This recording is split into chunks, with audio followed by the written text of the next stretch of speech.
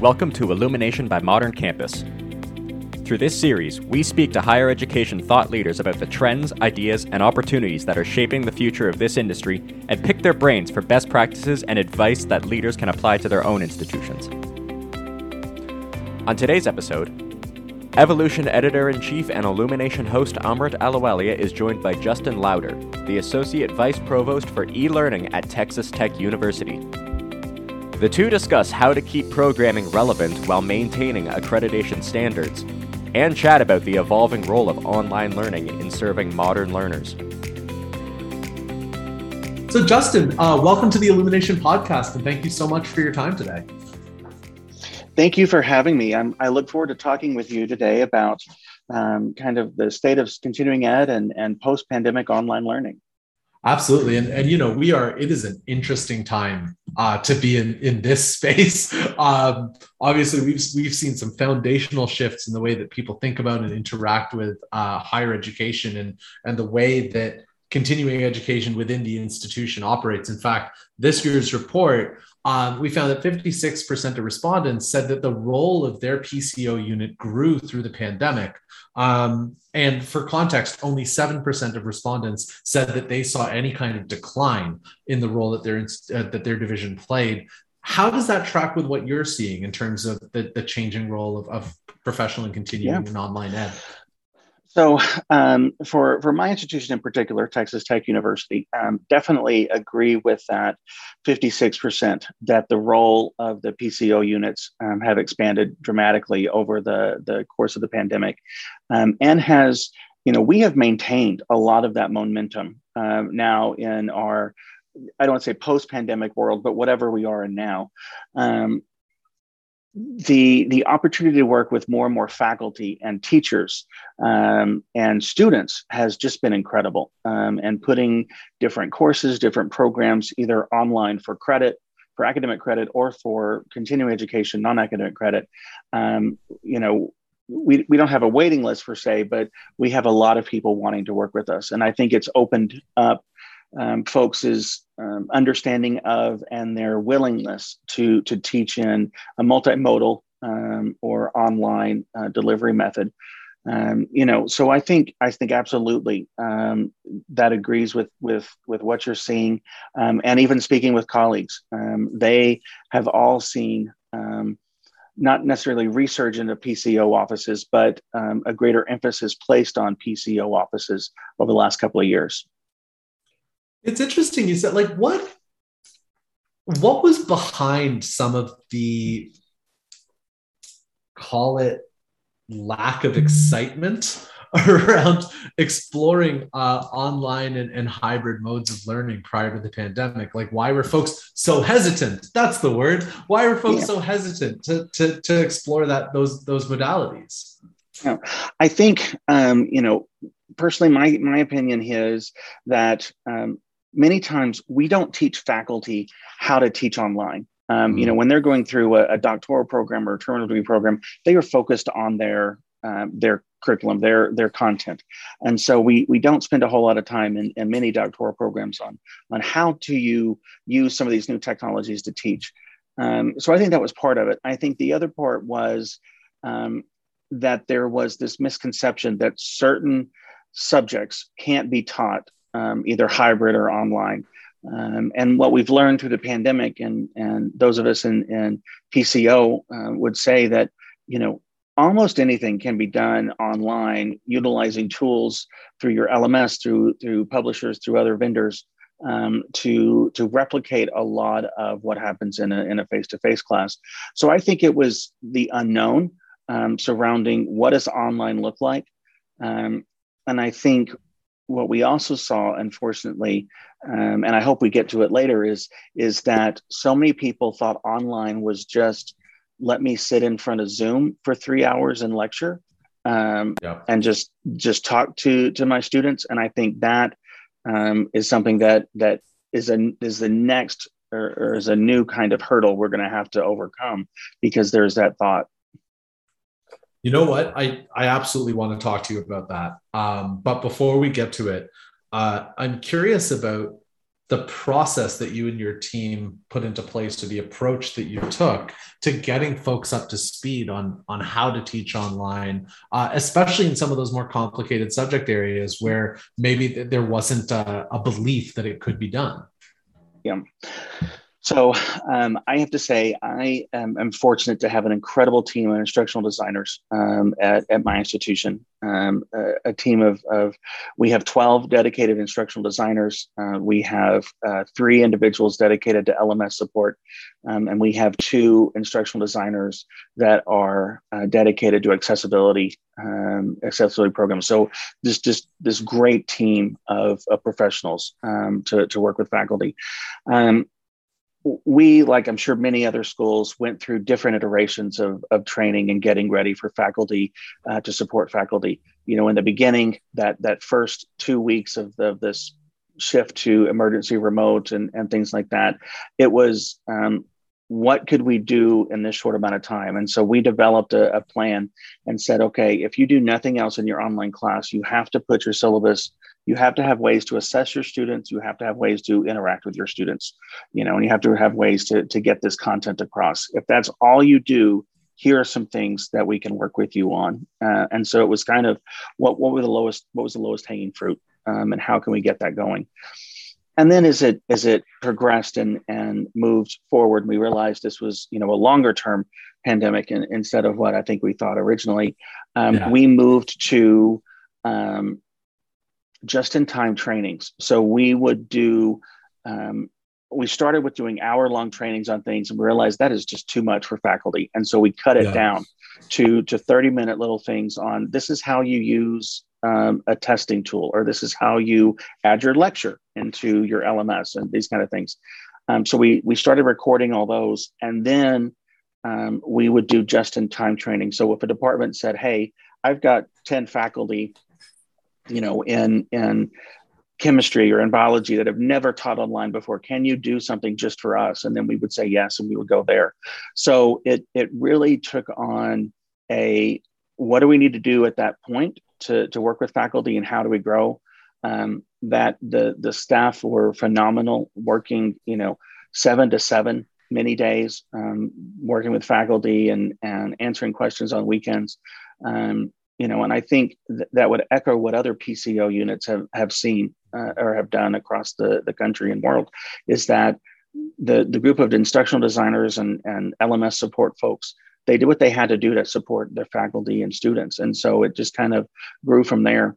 We have now kind of coming in this point where we have started a new program where we are doing intensive kind of 2-week trainings with faculty over the summer to help them get ready for the next semester. And so it's a dedicated 2 weeks, them and one instructional designer sitting in front of a computer working on their coursework. And we had hoped to start with 10 faculty, and we had 50 apply. And so That's just telling me that there is this need for this ongoing training and support that faculty have gotten used to through the last couple of years.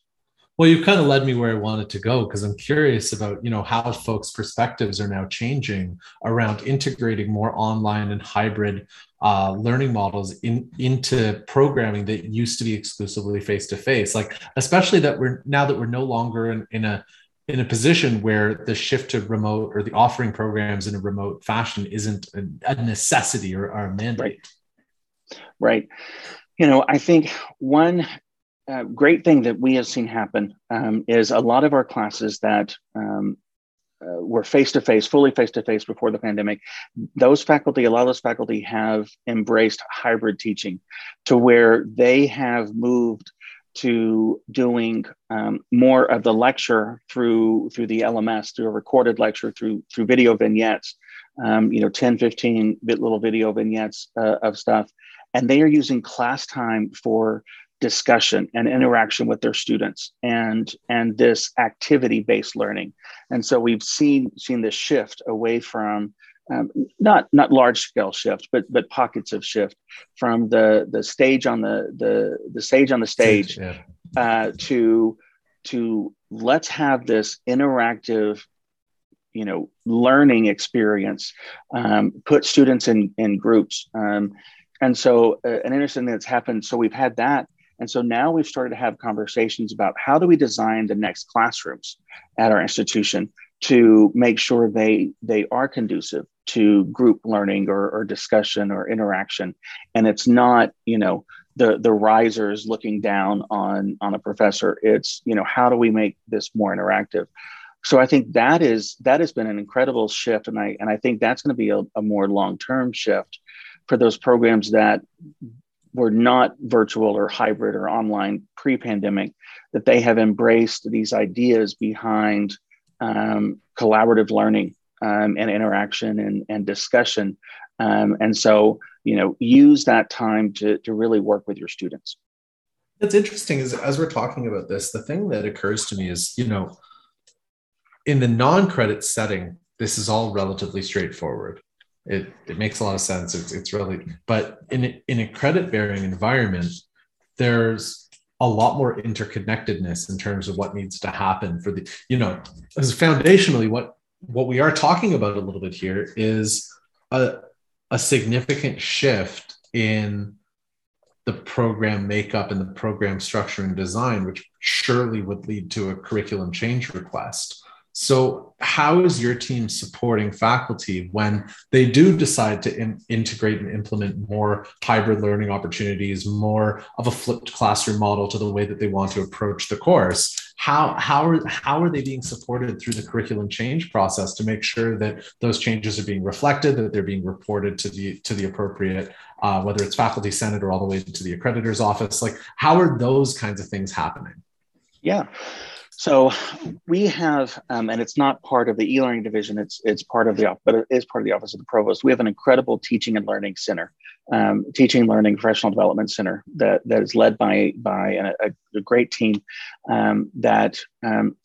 So what we have kind of done is we've taken on discussions with faculty on the use of technology and how to integrate that into classes and things, educational tech into classes.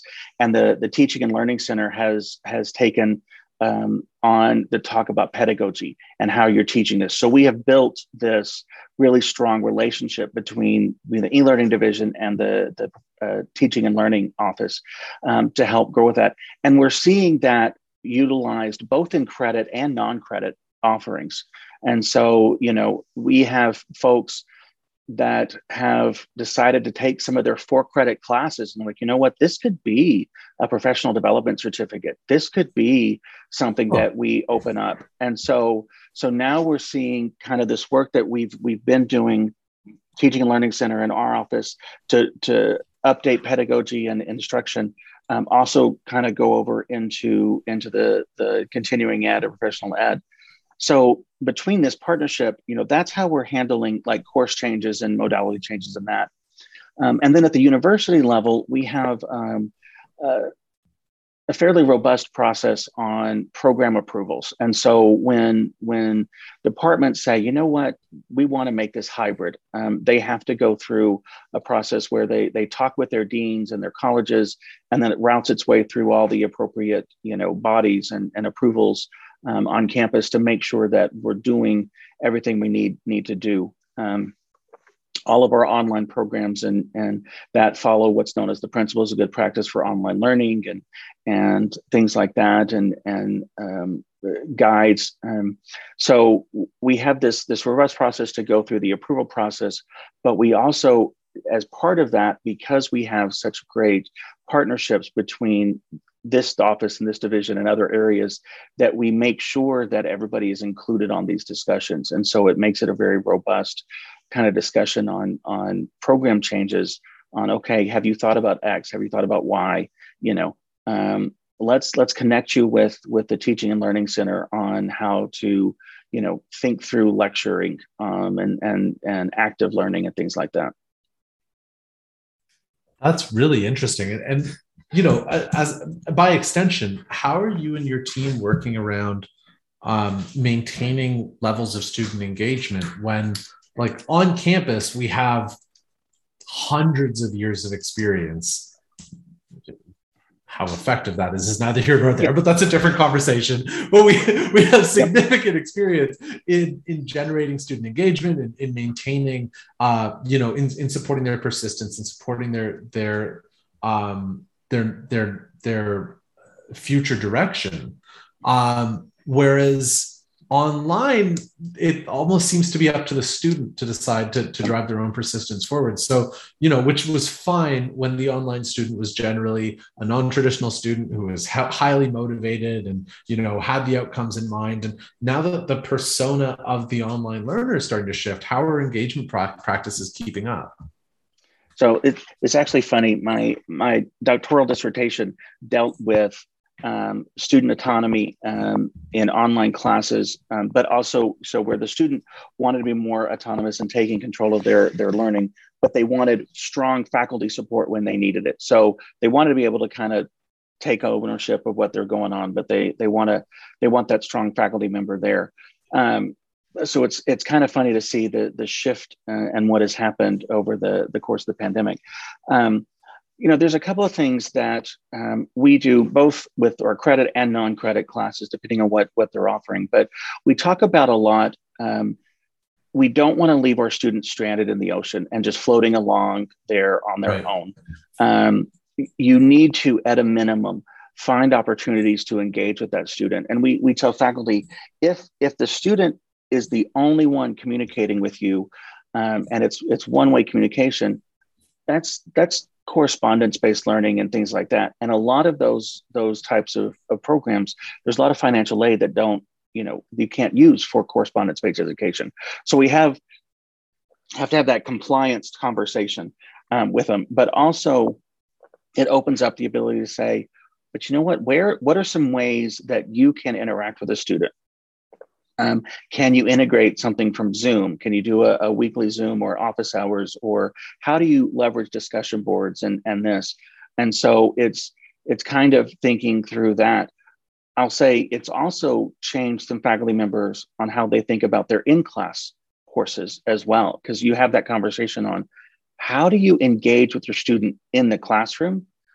Okay, so if you do it this way, this is how we can do it online through the LMS, through we're a Blackboard school, so Blackboard or Collaborate or Zoom or things like that. Leveraging tools, we have a partnership with a tool called Feedback Fruits, which allows for some really interactive instruction going on in the class. And so kind of leveraging tools like that to tell faculty, okay, if this is how you did it face-to-face, this is how you can do it online. Because you don't want the student kind of floating out there on their own.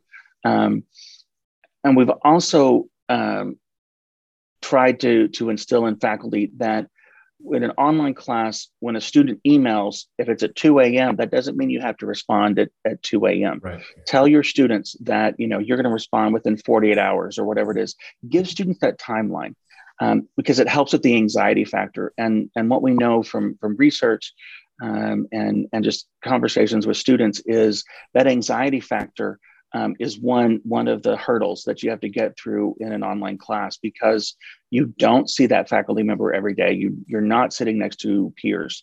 And so if the student can't get answers to questions and things like that, their anxiety gets higher. And if they shut down an online class and miss a week or 2 weeks, they may never catch up. So find ways to do that interaction and that conversation with students so you lower that anxiety factor and you have this supportive environment.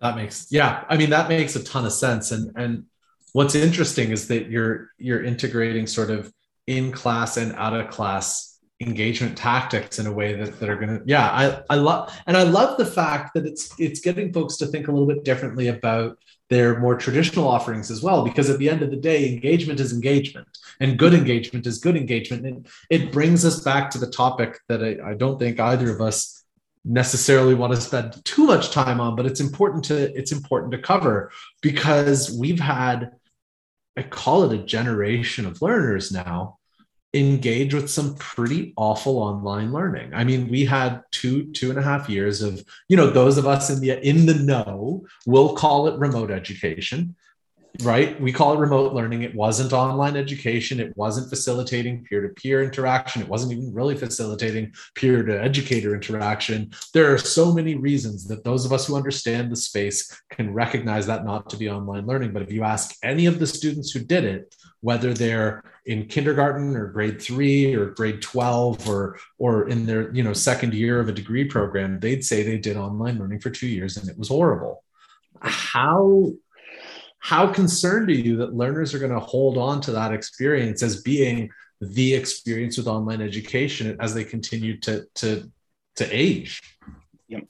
So I think I have two concerns with it, and one is the perception that quality online instruction is the same as emergency remote teaching, which is the conversation that we've all been having. Well, no. And it's not a fault to the faculty members, not a fault to the K-12 schools.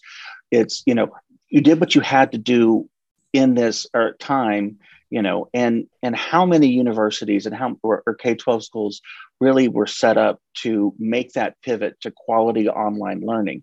If that was tough. And so, you got what you got, and they were doing the best they can. And so I applaud, teachers and faculty for doing what they could. But you're exactly right.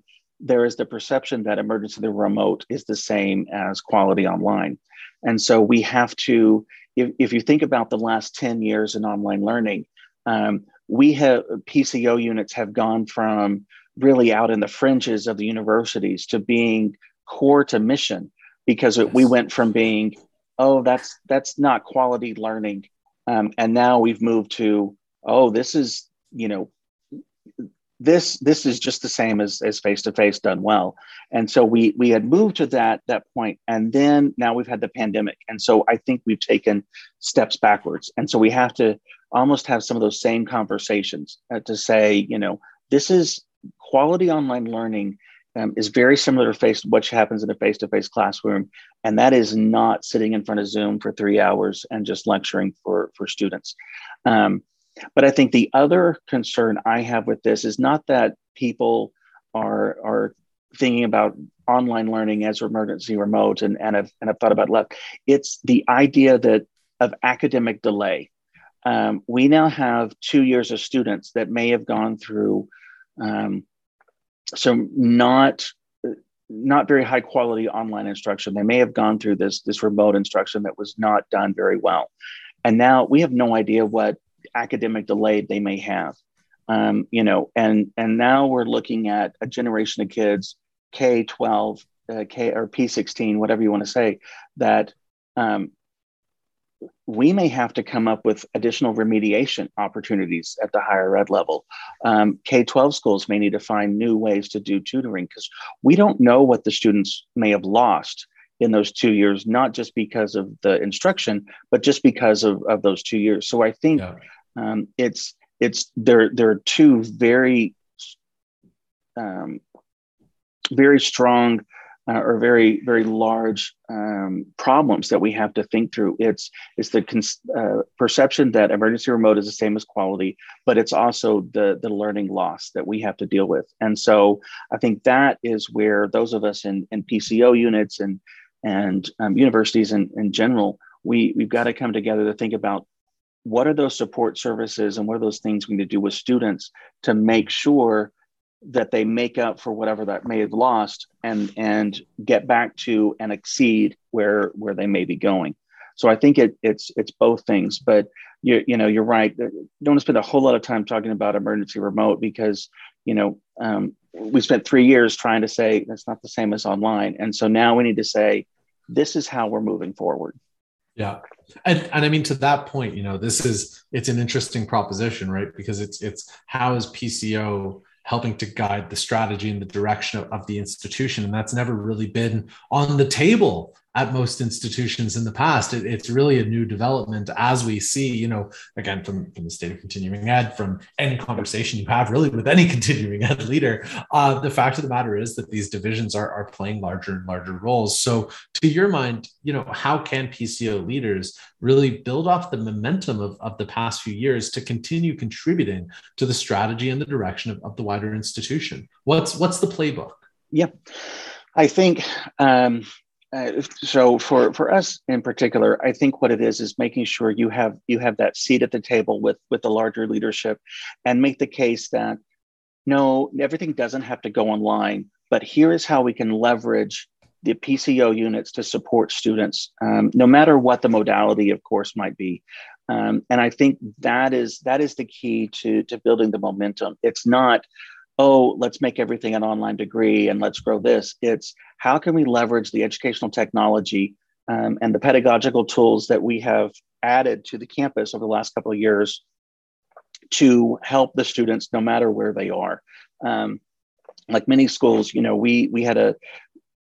now have a campus-wide license for Zoom because we were using it so much. And so now, how do you leverage things like that in different classes? How do you leverage tools face-to-face? And so I think that conversation, and that's how the momentum continues. It's how can we help meet the instructional mission of the university, no matter where the student might be learning, no matter where, if they're in the dorm room, in a lecture hall, 500 miles away. How can we leverage what we've learned to support that? And I think that's what keeps PCO units as part of the momentum and the change discussion happening at our institutions today. Absolutely.